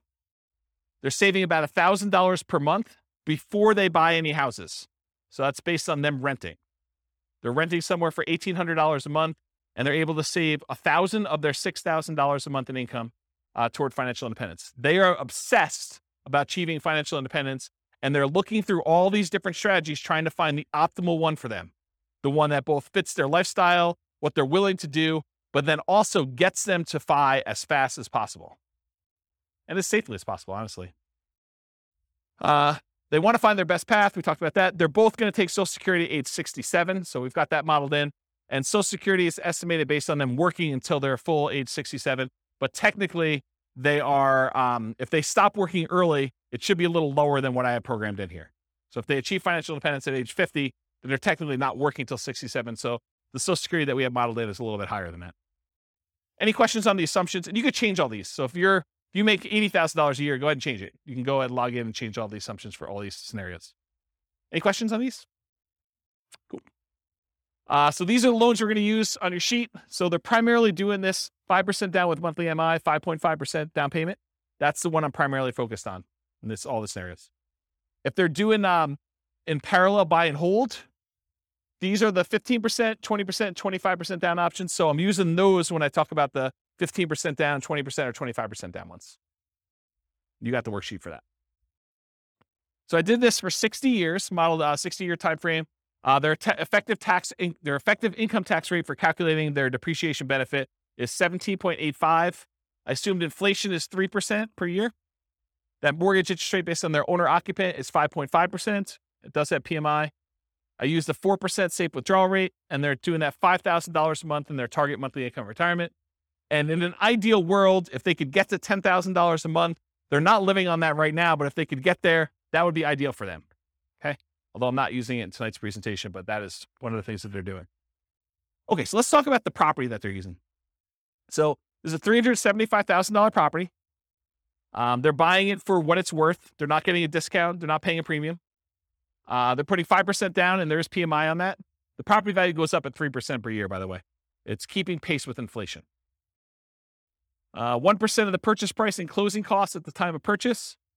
They were not able to negotiate with the seller and get the seller to give them any seller concessions, so they got to come to the closing table with all their own closing costs. The interest rate we talked about, 5.5% for that 5% down, plus the PMI. They're getting 30-year loans. Rent on that property, $2,600 per month, and rent increases with inflation as well at 3% per year. When they're house hacking, one roommate's worth $650 a month. Two roommates, $650 each, $1,300 total. Three roommates, $1,950 for the three of them. And for four roommates, if they're able to buy like a 5-bedroom and rent it out that way, it is $2,600 a month. Okay, so $650 per bedroom. And then 3% of the monthly income is the assumed vacancy rate. 10% is the assumed maintenance rate, so they're putting aside 10% of rents and maintenance. And then 0.75% of the value of the property each year is the assumed property taxes rate. So the initial value is $375. That works out to be about $2,800 in change per year in property taxes. And as property values go up, that property tax number goes up too, because it's always a percentage of the value of the property. And then 0.4% of the value of the property is the assumed property insurance rate. And that is also based on that price, $375, which means that goes up as property values increase too. And in the first year, it's about $1,500. And then for calculating the depreciation benefit, I assume 15% of the value of the property is land. So you can only depreciate the value of the building. You cannot depreciate the value of the land. And so in order to do that, we need to know what the value of the land is. Any questions on my assumptions? Cool. All right, let's look at numbers. Here we go. So if Norm and Norma decide to keep renting and take all of their $1,000 a month that they're earning and they put it in the stock market, it takes them 482 months to hit financial independence. You may want to write some of these numbers down, of the ones that you're interested in comparing it to, so that you can see when you get to ones that you're there, because there's going to be a lot of numbers thrown at you. So if you're concerned about this, because I can't fit them all in the same chart until the very end, and it's really small font. So 482 months if they just do the stock market and they rent. What if they buy an owner-occupant property? They buy a property with 5% down, they move in, they live there. If they do that and they invest in stocks, the amount that they can invest in stocks decreases by a lot. They were saving $1,000 a month by buying a property to live in. They've increased their expenses because it costs them more to buy than it does to rent. Instead of saving $1,000, now they're saving $420 a month. And it actually still speeds up their time to financial independence, where it only takes them 396 months. How is it possible that somebody who is saving less money and investing in stocks, and the majority of their money for retirement is coming from stocks, how does it speed up their time for retirement? How is that possible? They're saving, instead of $1,000 a month, now they're saving $420. How are they able to get financial independence earlier? The house value doesn't count toward their retirement, right? Because you've got a house, you can't use the equity in the house as part of your equation for whether you qualify for financial independence. So even though the house value is going up at 3%, the stock market's going up at 8%, it'd be worse for them to keep any money in this house, right? So like, what is causing them to be able to achieve financial independence earlier? Pay off the mortgage. So by the time the mortgage gets paid off, they no longer need to be able to afford that principal and interest part of that payment. So they're, instead of having to earn $5,000 a month, now they need to earn about $3,000 a month in order to be qualified as financially independent, because they don't even have enough income to pay for the mortgage anymore. There's no mortgage, right? So that's why it's lower. 396 months is how long it takes them if they buy a house as an owner occupant. If they keep renting, they stop buying a house now, they went back to saving $1,000 a month, and instead of just buying the owner occupant, they saved up, they put 20% down, and they bought up to 20% down rentals. They can retire in 370 months. So faster than if they bought a house and invest in stocks. So they're renting here themselves, but they've got 10 rentals, 370 months. If they do 25% down rentals instead of 20% down, so they take a little longer to save, but the cash flow on them is a little bit better, it takes 346 months to get there. If they say, hey, listen, I want to do this 15% down non-owner occupant loans, but they pay PMI, that's still 370 months. So it's still 370 months whether they put 20% down or 15% down. It's faster if they do 25% down. And by the way, this one is part of the buy and hold class. I go through this in detail. I'm just sort of getting to the spot where we start talking about house hacking. Okay. So it's sort of like build up. Okay. So ignore house hacking for a second. Should they rent or should they buy? Should Norm and Norma keep renting for $1,800 a month, increases with inflation, or buy a property with almost $600 a month higher cost? They go from saving about $1,000 per month when renting to about $420 per month when they buy a property to live in. Should they rent or buy? They have reduced savings amount. Will it matter? And we already talked about this. They eventually pay off that mortgage. And if you wait till you pay off the mortgage, then your qualification for financial independence gets much easier. So that sort of becomes an easier hurdle once you get to that point. Okay, so now they owner-occupy, then they do 20% down payments. So this one, they buy one owner-occupant property, then they take their extra money and they save up for 20% down payments. That takes 394 months. Just the tiniest bit faster than if they buy the owner-occupant and they do all stocks. Doesn't really make that big of a difference. What if they do 25% down? Still 394 months. Wow, that's kind of weird. 25% and 20% still the same. Whoa, it's even the same for 15% down. All of these are 394. Why is that happening? Because 394 is when they pay off their mortgage. And so they just kind of like, whoop, they all qualify based on that then. Okay, so we talked about why these are similar, because they pay off their mortgage. So here's the buy and hold stuff summarized just to show you the fastest ones if they do short-term rentals, which we didn't really talk about tonight, but those are the fastest ways for them to achieve financial independence if they buy properties and use them as short-term rentals. Otherwise, this is the kind of the speed of all of them. Okay, what if they nomad? They buy 10 nomad properties, basically buy that first 5% down. They move in, they live there for a year. As soon as they have enough down payment and debt to income ratio to be able to qualify for the next one, they buy the next one. They repeat this until they have 10 properties as rentals. And they kind of do that. And if they do that strategy, it takes them 320 months. So besides the short-term rental strategy, nomading, just plain vanilla nomad of buying 10 properties, is faster than all the other strategies. Doing all stocks, doing all 15% down, 20% down, 25% down rentals. So nomad crushes it. Okay? And honestly, they don't even buy their 9th and 10th property until after they achieve financial independence. So they only need to get to 8 before they get those numbers. Okay? Fixer Upper Nomad. So this was the buying 10 nomad properties at 5% down, took 320 months.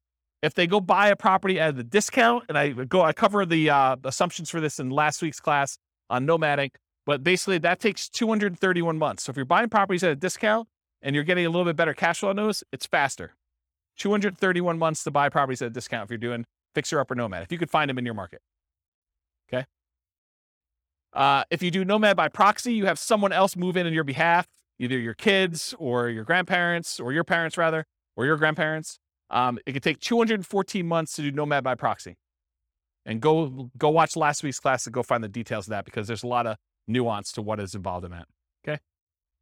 If you decide to do short-term rentals with nomad, so you buy a property, you live there for a year by yourself, then you convert it to a short-term rental where you're getting a little bit of a premium on rent. If you do that, 154 months. So converting your property to a short-term rental after you move out is 154 months. So now we're going to talk about nomad with house hacking. We covered this last week, but it kind of straddles both realms, right? We have nomad, but then we also have house hacking. So essentially the same as getting a side hustle, which you talked about, extra income each month. Start the income at month 33, which is when they buy their first property. So I just started it when they bought their first one, and I have it go. So I'm going to show you 1 roommate, 2 roommate, 3 roommates, and 4 roommates, $650 a month per roommate. So $2,600 if they have 4, $650 if they have 1, and everything in between, $650 each one. So here it is. These are the 3 with roommates. So if you have 1 roommate, it takes 263 months. Doing regular nomad was 320. Now it takes 263 if you just get 1 roommate and you do nomad with house hacking. If you get 2 roommates, 238 months, just under 20 years to retire with those baseline assumptions. If you get 3 roommates, 214 months. So I think you save whatever that difference is. Is that 2 years?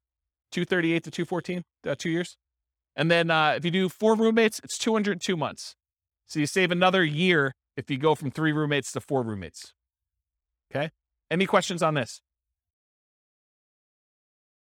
Nomad with lease option exit takes longer, 379 months right now with those assumptions. And again, I'm going to point out, if you change these assumptions, nomad with lease option could be the winner. Like, it could be the best strategy. But with the assumptions I use and their starting position and all this stuff going on, it just works out that they don't do very well with it. You have questions?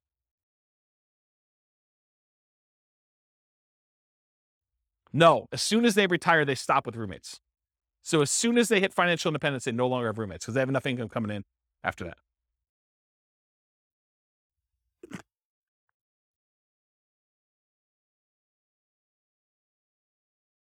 Okay. So the ultimate real estate agent retirement plan, if you have a real estate license and when you buy a property, you put 5% down, you immediately get 3% back. So you get 60% of your down payment back when you buy properties. That takes 310 months. Okay. All right. So 1 house hack with roommates. So now I said, instead of doing nomad with house hacking, where you're sequentially buying a property every year, I'm saying, look, forget this buying a house every year. You buy 1 property. You buckle down, you get roommates, you just stay there, and then you do your strategy, whether that's investing in stocks or whether that's buying 20% down rentals or 25% down rentals where you're not moving in, but you're just buying the 1 property as an owner occupant, you're getting roommates, and you're staying there, okay? So buying 1 property only, you're house hacking with roommates, 1 to 4, $650 per roommate, and it's essentially the same math as if you got a side hustle allowing you to invest more in the stock market, if you think about it that way, right? So you get a roommate, and they're paying $650 a month, so now you just got $650 a month extra income coming in. If you have 2 roommates, it's $1,300. One could think of doing short-term rentals as having 1 roommate, 2 roommates, 3 roommates, whatever it is. Just think of it that way. Same idea. Okay. So this is 1 house hack with roommates. This is if you buy no rental properties, you just invest in stocks, 394 months with 1 roommate. You buy a property and you do Invest in stocks and you have 2 roommates, 373 months. Buy one property, 5% down, 3 roommates, 334 months. And if you buy one property with 5% down, you have 4 roommates, 304 months. So all you have to do is buy one property, get 4 roommates, just do it for 304 months, invest in the stock market, and that's it. That's the strategy there. Okay, what if you do house hacking and then you buy rentals? So we're still doing that one owner-occupant property. We're still getting 1, 2, 3, or 4 roommates. We're going to vary those. But then you're going to buy up to 10 non-owner-occupant rentals. So you're not doing any more nomading. You're not moving anymore. You're just buying 15% down, 20% down, 25% down rentals when you do this. You're going to vary your down payments between 15% down with PMI, 20 or 25. And we're also going to compare this to not doing rentals, just investing in stocks, just so you can see the number. Here they are. So you buy one property with 5% down, you have 1 roommate, and you invest in stocks, 394 months. You buy one property with 5% down, with 1 roommate, and you buy 10, 15% down rentals, 357 months. You buy one property, 5% down, and you have 1 roommate, and you buy 10, 20% down rentals, 357 months. It's the same as whether you do 15% down or 20% down. Doesn't make that big of a difference in this case. You buy one property with 5% down, you do one house hack with 1 roommate, and you have 10, 25% down rentals. That's faster, 336 months. It was better for you to put 25% down in this particular situation with these assumptions than it was to do 20% or 15%. It's faster. Counterintuitive. Save up more, wait to buy the properties, then when you buy them, they have better cash flow. Doesn't make a lot of sense, but mathematically, it's what happens. Okay? Any questions on this? We're going to go through 2 roommates, same numbers, 2 roommates, 3 roommates, 4 roommates. Okay, this is 2 roommates. Same thing. 1 house hack, 2 roommates, just investing in stocks, 373 months. 1 property, 2 roommates, you would buy 10, 15% down rentals, 321 months. Buy the property with 2 roommates, you're going to buy 10, 20% down rentals, 316 months. So that's like 5 months faster than 15. Or sorry, 5 months. Yeah, 5 months faster. And then you buy 25% down rentals. You still have 1 house hack, 2 roommates, 297 months. Crazy, right? All right. 3 roommates. Just do stocks, 334 months. You buy 15% down rentals, 293 months. You buy 20% down rentals, 285 months. You buy 25% down rentals, 273 months. So it's faster to put more down. Counterintuitive, I think, for a lot of folks. Any questions on this? Way before 67. That's correct. That none of them include their Social Security because they qualify for financial independence way before that kicks in. That sort of becomes a backstop, where if they haven't been able to make enough money by 67, then Social Security kicks in and it usually bumps them right above. Yep. So really, in that case, they're not collecting Social Security. When they get to the point where they are collecting Social Security, provided it exists, then it's a bonus. It's basically increases their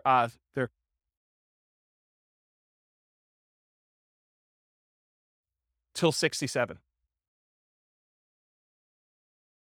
What do you mean?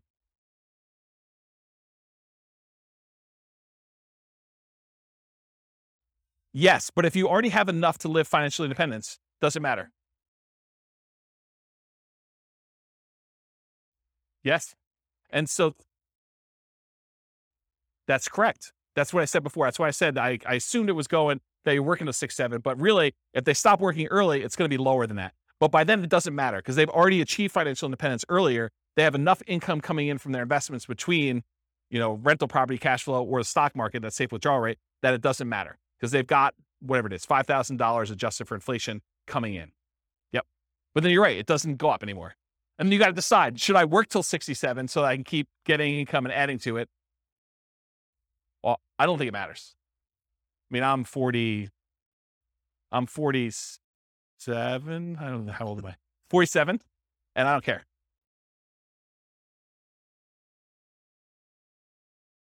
Well, so this is why there could be a full day class in this. If we go look at their actual retirement income, when you have rental properties and you just pass over that line, if you haven't paid off your properties, your standard of living tends to increase over time where it doesn't matter. Rents kind of creep up a little bit. Your expenses creep up, but it's only taxes, insurance, and maintenance. It's really not that principal and interest part of the payment. And so that stays fixed. So your cash flow tends to improve. Once you get over that threshold, when you have rental properties, it tends to keep kind of creeping up. And then magical things happen every time you pay off a property. It's a big bump, right? Because you no longer have principal and interest payment at all. So every payment that pays, every property that pays off, if you're buying them a year apart or whatever it is, when you're buying 20% down or 15% down, it's nice little chunks up every time you do that. And it's more than keeping up with inflation, because if your rents are keeping up with inflation at 3%, but rent is the whole amount, and only your expenses like your tax and insurance are increasing, the other part of it's staying fixed, the amount of your cash flow is increasing faster than that. Does that make sense? Yeah. So this is why we could dig in. I have charts on showing like all this crazy stuff. It's really, really cool. But yes, it doesn't matter. Once you get to the point, you're like, okay, Social Security is just a bonus. It's like if property values and rents went down and I just had enough to kind of creep over the line. If everything was paid off, I've got, just enough for that. Then Social Security becomes like an extra thing. But for the most part, it's a blip on the chart for most people. Yeah. Yeah. Age 43. For which one? 273? Yeah. So age 43. That's not bad. Not bad. All right, so this is 3 house hacks, 3 roommates. If you do 4 and you just invest in stocks, 304 months. If you buy the 15% down rentals, 293 months. If you buy the 20% down rentals, it's 285 months. And if you buy the 25% down, it's 273 months. Okay. Now what I did is I combined all just the house hacking ones, and I tried to group them so that you could just see visually how big they are. The numbers are all there, but it's going to be hard for you to read back there. But you could see this is the one where they are just investing in the stock market. This is the one where they're doing one roommate with 15% down, 20% and 25. And then this is 2 roommates, 3 roommates, and 4 roommates. The difference between 3 roommates and 4 roommates is not significant at all. It's actually the same. So it didn't matter.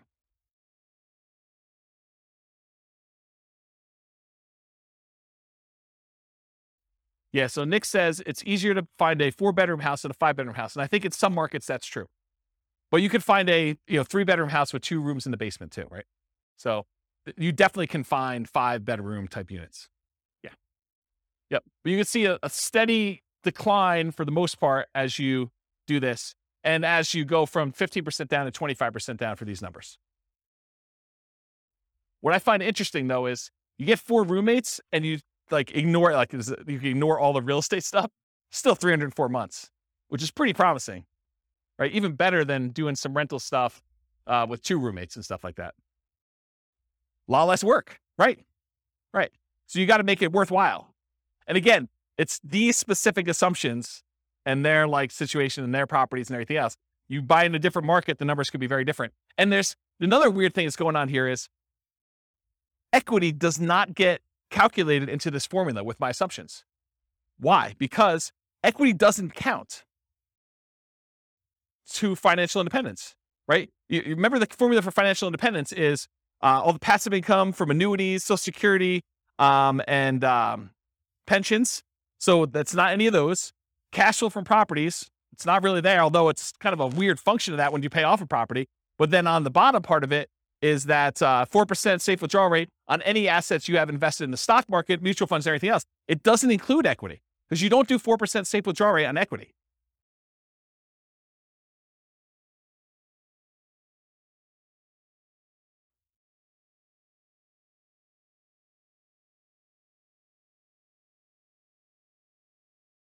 So I don't want to speculate because sometimes with leverage, you end up with a weird net worth thing where it could be better. But in general, yeah, you end up with higher money invested in stocks in order to generate that same dollar amount. Yeah. Crazy, right? Okay. So this is all the ones for house hacking. Any questions? Then this is everything. Okay. So the green ones are all the buy and hold stuff.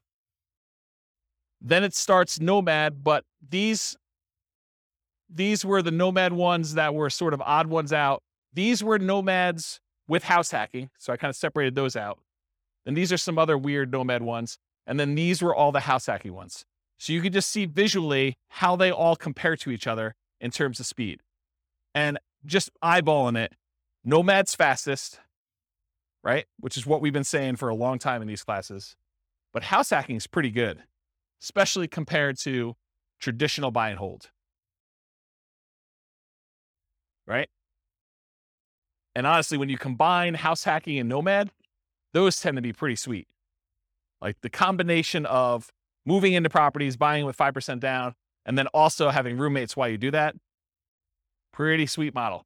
There's only a few better than that, and that's sort of these like, Nomad by proxy, Nomad with short-term rentals, and fixer-upper Nomad.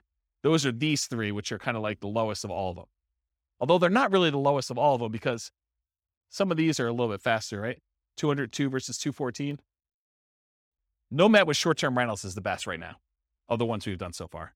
With these assumptions in this particular situation, which you can't overgeneralize this because you got to run your own numbers. But if you're trying to evaluate what plan to do, you put in your numbers, you put in your situation, you run the software, and you run through each one of these to find out which one makes sense in my market with these things.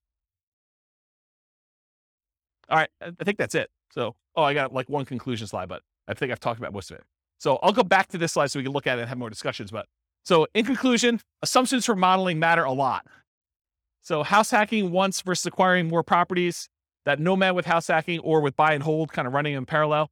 If you change the assumptions like your income expenses, market conditions, the appreciation rate, the rent appreciation rate, the price, interest rates, rents, vacancies, maintenance, property management, tax insurance, all those things will impact the results here. And they may change which one wins, right? I'll just give you a really basic example of this. If you're house hacking with one house, but you're primarily investing in the stock market versus you compare buying a property where the price appreciation or rent appreciation is abnormally low, that one may look much, much better than that. But if you run a number where you're buying in a fastly appreciating market with fastly appreciating rents and interest rates that may be back on the decline some point, that could look way, way better than other strategies, right?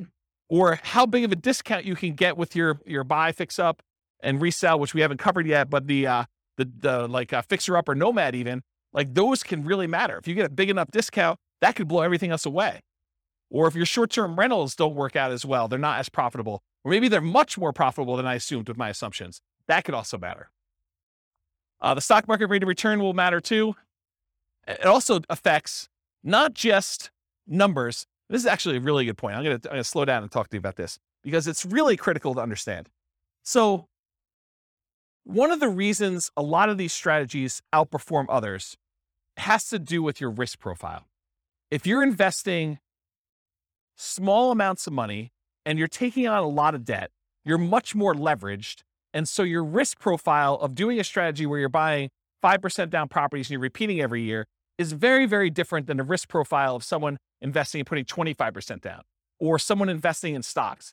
It's not saying automatically that one is better or worse because there are ways that it could be better or worse depending on how it's structured and what your situation is, but it's different. Like if you're investing all in stocks, you now have the risk profile of a stock investor versus the risk profile of someone who's doing buy and hold or someone that's doing Nomad.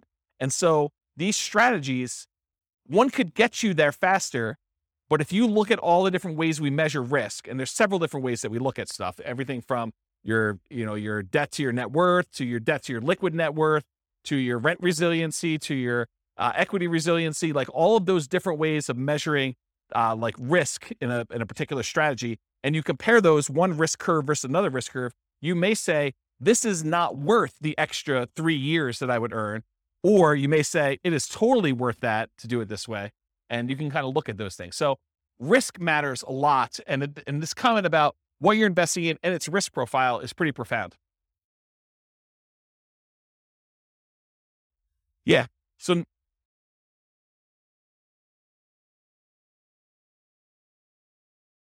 yeah.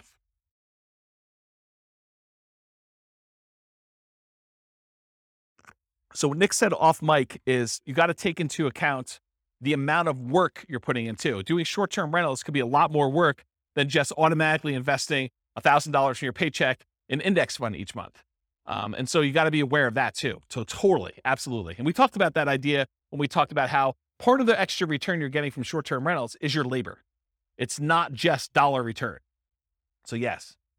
Your safe withdrawal rate would matter here. Whether you're buying duplex, triplex, fourplex, or single-family homes would also matter.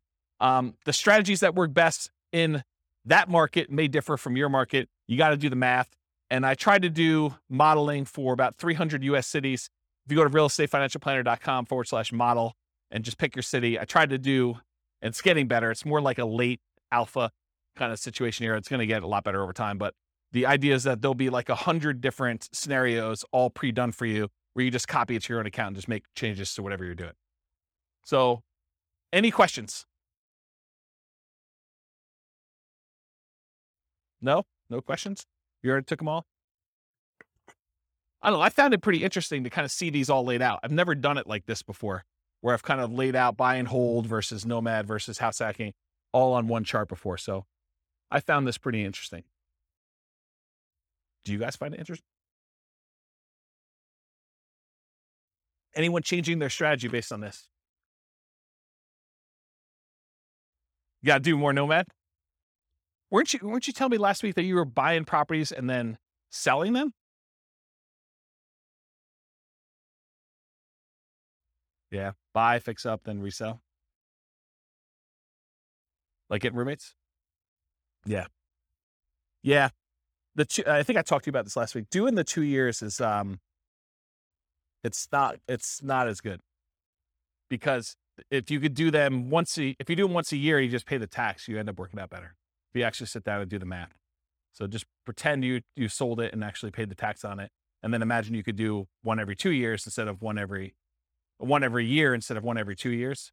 You pay more taxes, but you end up netting more. Yeah.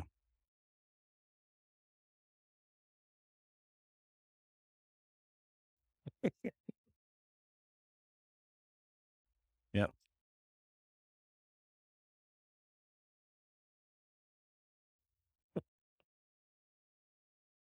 It'd be good. It'd be good. But I mean, yeah, as Kevin says, it would be hard to get roommates while you're doing the fix and flip. A little discount. Yeah. I'll knock off $50. Use this outhouse. Yeah. So yes, I mean, the thing is, when you model like real situations, like somebody doing stuff, a lot of times you're entering in existing properties that they own. And then you're modeling, okay, if I could do one fix and flip a year, like actual fix and flip, and I make an extra, whatever it is, $25,000. So that's like $25,000 in income that happens irregularly. And then I'm also doing this nomad thing, and I'm also getting extra income from some house hacking, and maybe I'm getting my nomads at a discount. And then eventually I'm going to stop that strategy because I'm going to get married and my wife's not going to be willing to like house hack or nomad or whatever. And so now I'm going to go to 20% down after 10 years. And then what does that look like if I do that? And then I'm going to go buy, big apartment buildings. I'm not going to do this, piddly single family home stuff anymore. It's kind of like ignoring all that stuff. I'm going to be a real investor, right? I'm making a joke because the single family homes is really good anyway. But you go and you decide to switch your strategy and you do all this stuff. Or maybe you're like, hey, I'm going to do hard money loans after I get to a certain point. And then so instead of earning 8% in the stock market, I'm going to get 12, 13, 14, 15, 16%. There's all these different variations on what you're going to do and how you're going to do it and what that looks like. And I think you have to model it.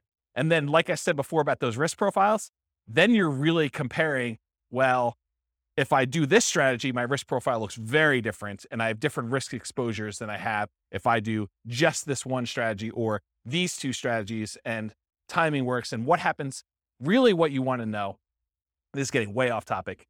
When we've done all these assumptions, the biggest problem we have with this is that we're assuming 3% fixed appreciation, 3% rent appreciation, that, interest rates have remained the same throughout all the scenario.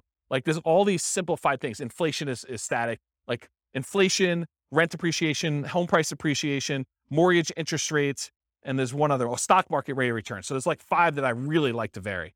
So if you do it differently, have you guys ever been to a financial planner where they do Monte Carlo analysis? They say, if you invest $500 a month in the stock market, you have an 86% chance of being financially independent by age 65. Like you've done it where they've done the 1,000 run Monte Carlo with the stock market, and you see all the little wiggly lines, and they show you your middle line and your kind of band of probability. Have you seen all this? Have you guys know what I'm talking about? So we do that with real estate. So instead of it being 3% fixed appreciation, I say, well, let's make it random. Let's make it so that on average it's 3%, but it could be -10. We could have a really bad year, or it could be positive. I don't know, where we see this last year, 18? So positive 18. So we can have this really wide range of what like home price appreciation is, and random rent appreciation, and random mortgage interest rates, and random stock market rates. And so we can have all of those being random. And then you tell me your strategy where you're like, okay, I want to buy a house every year as a nomad, and I want to get roommates.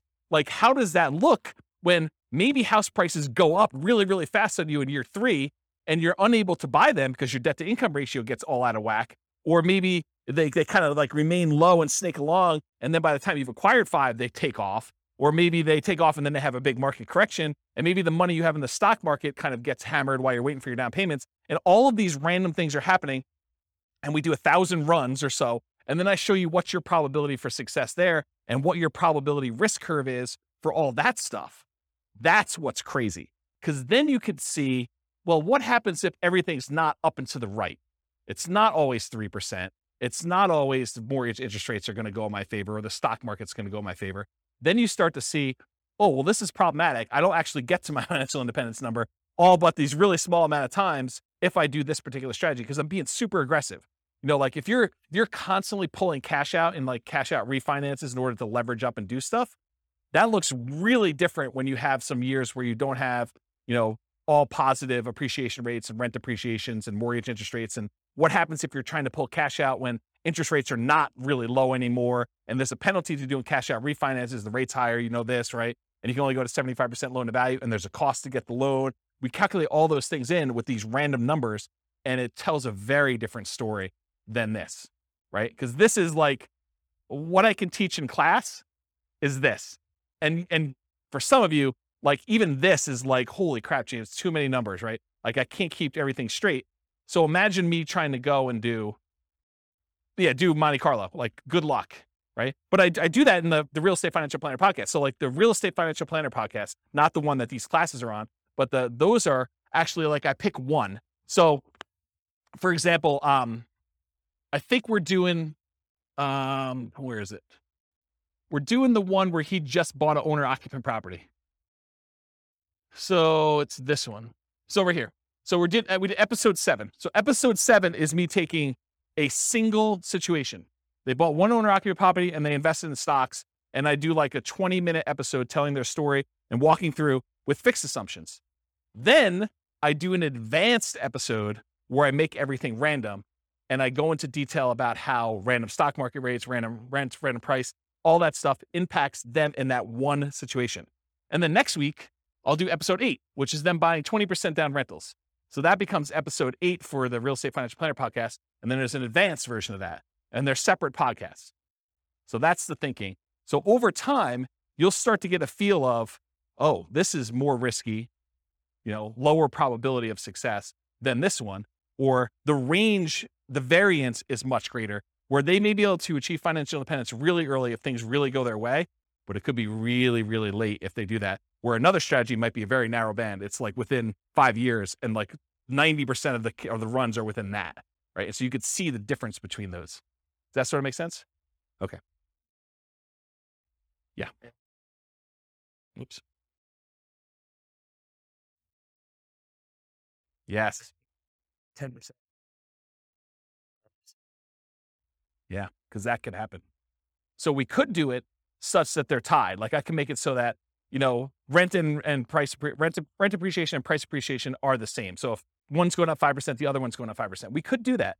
Or I could make it so that they're at least correlated, right? Like I could do, it's 5% appreciation, and then do like plus or minus 1 from that, right? Like I could do some type of coding to that. I haven't gotten to that point yet, partially because I do think that you can see situations where they are uncorrelated.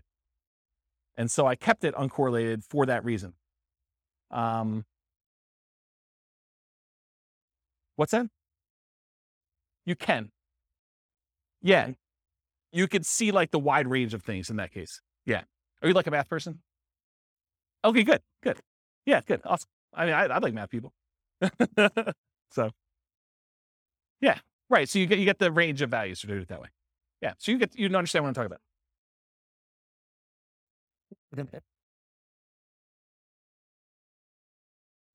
So I didn't program specifically in a pandemic, but I did do market corrections. And so what I did is I have another rule you can run where there's a random event, and during that random event, we have a precipitous drop of the stock market and a precipitous drop of prices and rents.